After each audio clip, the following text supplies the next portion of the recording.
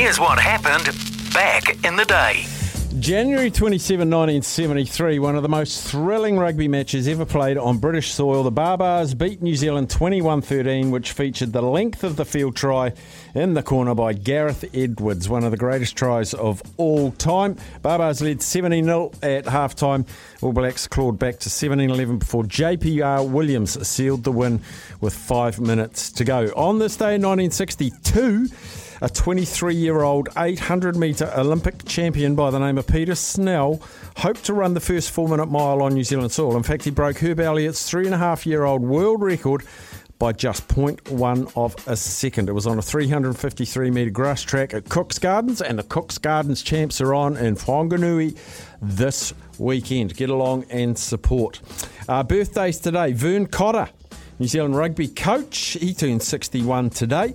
Shane Thompson, former New Zealand Test batsman, turns 54 today.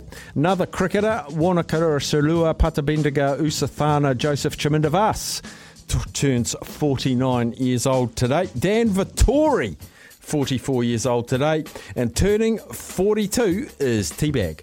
So first real opportunity for the All Blacks, deep in the red zone, going to a full line-out option. Rory James moved across and behind Nonu.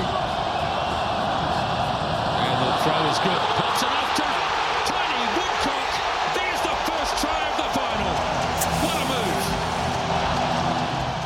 move. And someone who played quite an important role in that game is hosting the run home very, very shortly. On this day, the number one movie in 79 was Superman. The number one song was...